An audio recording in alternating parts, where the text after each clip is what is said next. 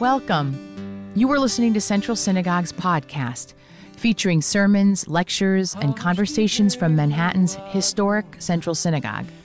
I'm Rabbi Angela Buchdahl.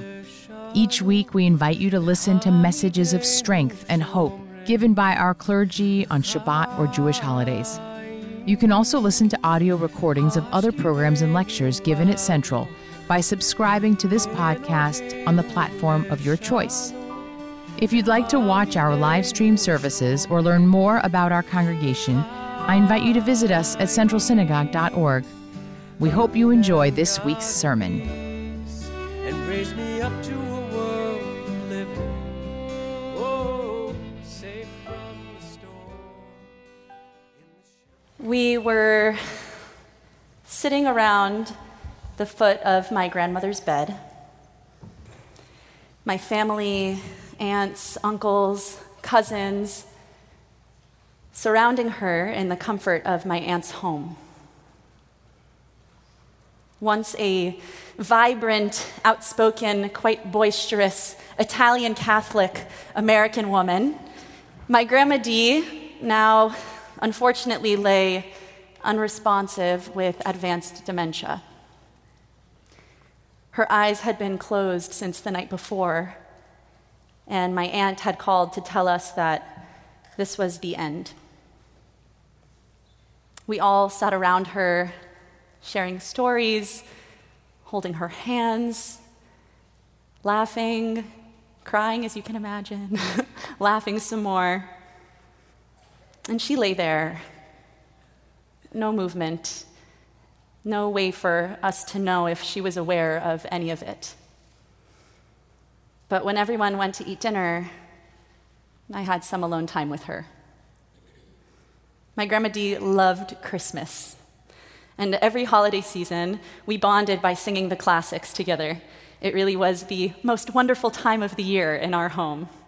Our Christmas tree in the living room, and our Hanukkah in the dining room, holiday music playing on the record player, and beautifully wrapped presents in green and red and in blue and white. On that hot June day in Southern California, I looked at her and I sang, "I'm dreaming of a white Christmas."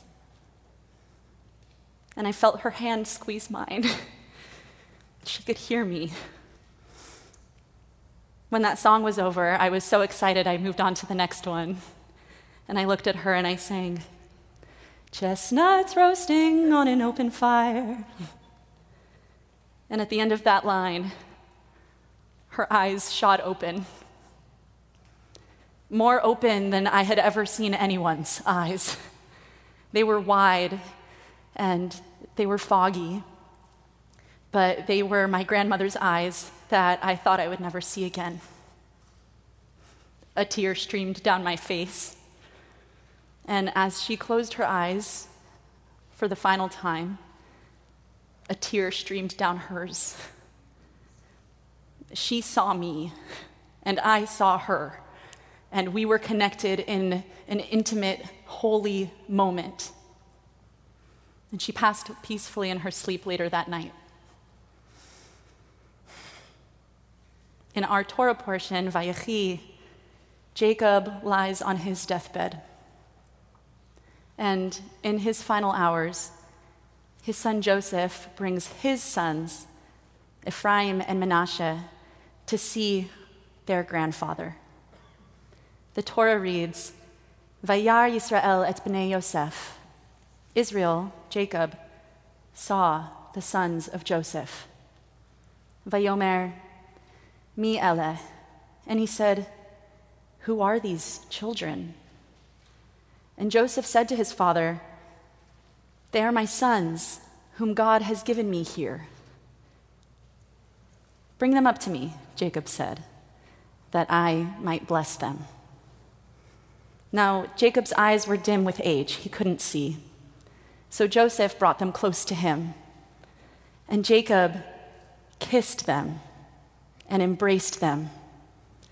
And Jacob said to Joseph, "I never expected to see you again, And here, God has let me see your children as well. Without having ever seen them before, Jacob senses the divine spark that existed between himself and his grandsons.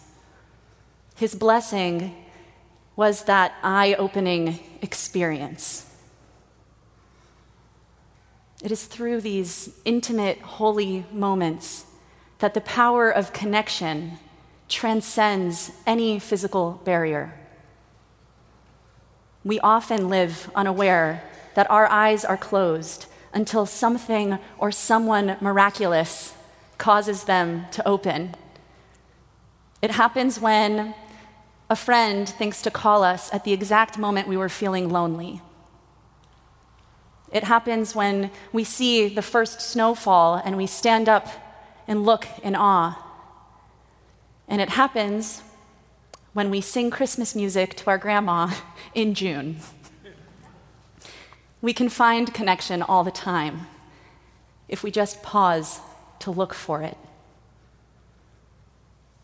Dr. Barbara Fredrickson, an expert in positive psychology, found that the more we reflect on these micro moments of connection, the fewer distinctions we see between ourselves and others. Savoring moments of connection at the end of the day, like we're doing now, helps us overcome our brain's negativity bias, meaning that although we're hardwired to hold on to what's not going well, reflecting on positive interactions helps us sleep better, recover faster, and notice more goodness in the world. So I want to try something a little bit different tonight, and I hope you'll join with me in this journey. So I invite us to all go in with curiosity and to see what comes out the other side. So if you're comfortable, I ask us all to close our eyes for the next 2 minutes or so, and if not, to just rest your gaze in front of you. Let's settle into a comfortable and upright position, feeling the points of connection between your feet and the floor, your body and the seat. And we'll take a few breaths.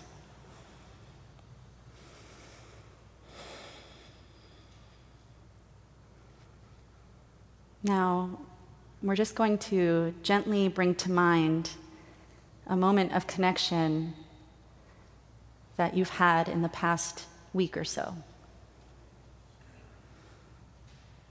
This might be a shared laugh with someone, a meaningful conversation, a hug, or even just a funny text message.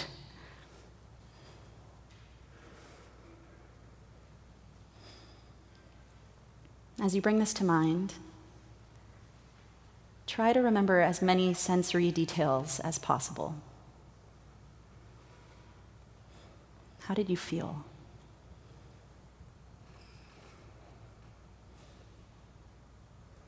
What was the temperature in the room like?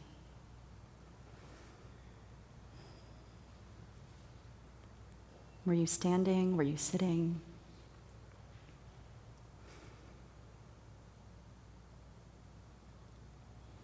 Perhaps you were smiling.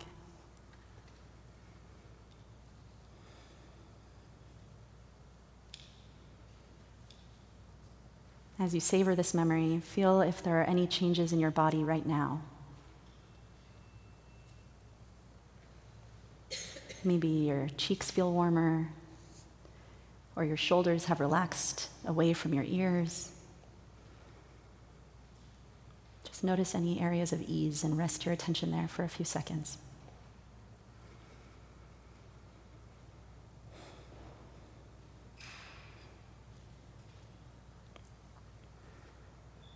As we begin to close, feel free to send a silent thank you to this person for making that moment possible.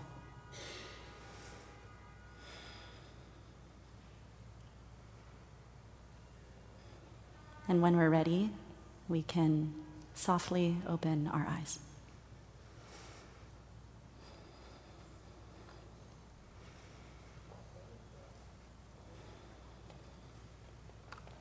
Thank you for trying that with me. This is all to say that there are countless ways to connect with others, with God, with ourselves. Music linked me to my grandma. Blessings linked Jacob to his grandsons. And right here, right now, reflection and prayer link everybody in this room, on Zoom, anywhere that people are praying with us tonight, and those that we held inside of us. We all have the necessary tools for connection. We just have to remember to use them, and we need to use them because we need connection so desperately, especially in hard times like we're living in right now. Seeing goodness and holiness in others and those we love, and the potential for goodness and holiness in people that might still be strangers, sustains our hope for a better future. My Grandma Dee was loud and charismatic and sometimes frustratingly blunt. And she wasn't Jewish. She didn't know a word of Hebrew and likely had no idea what I was talking about half the time. But when she heard that I wanted to be a rabbi, she hugged me and she kissed me, just like Jacob did to his grandsons. And then she went out and she bought me this Magen David, this Star of David necklace, because she could see me. And in her memory, I say, "Blessed are you, Adonai our God, who gives us the ability to see with more than just our eyes." Shabbat Shalom. And I'd always praise your name. Thank you for listening to this edition of Central Synagogue's podcast. Be sure to subscribe so you're in the loop on future episodes. And please follow us on social media or watch our live stream at centralsynagogue.org, our Facebook page, or on national cable at the Jewish Broadcasting Service. Thanks again for joining us. Eloheinu leshano, v'hamidei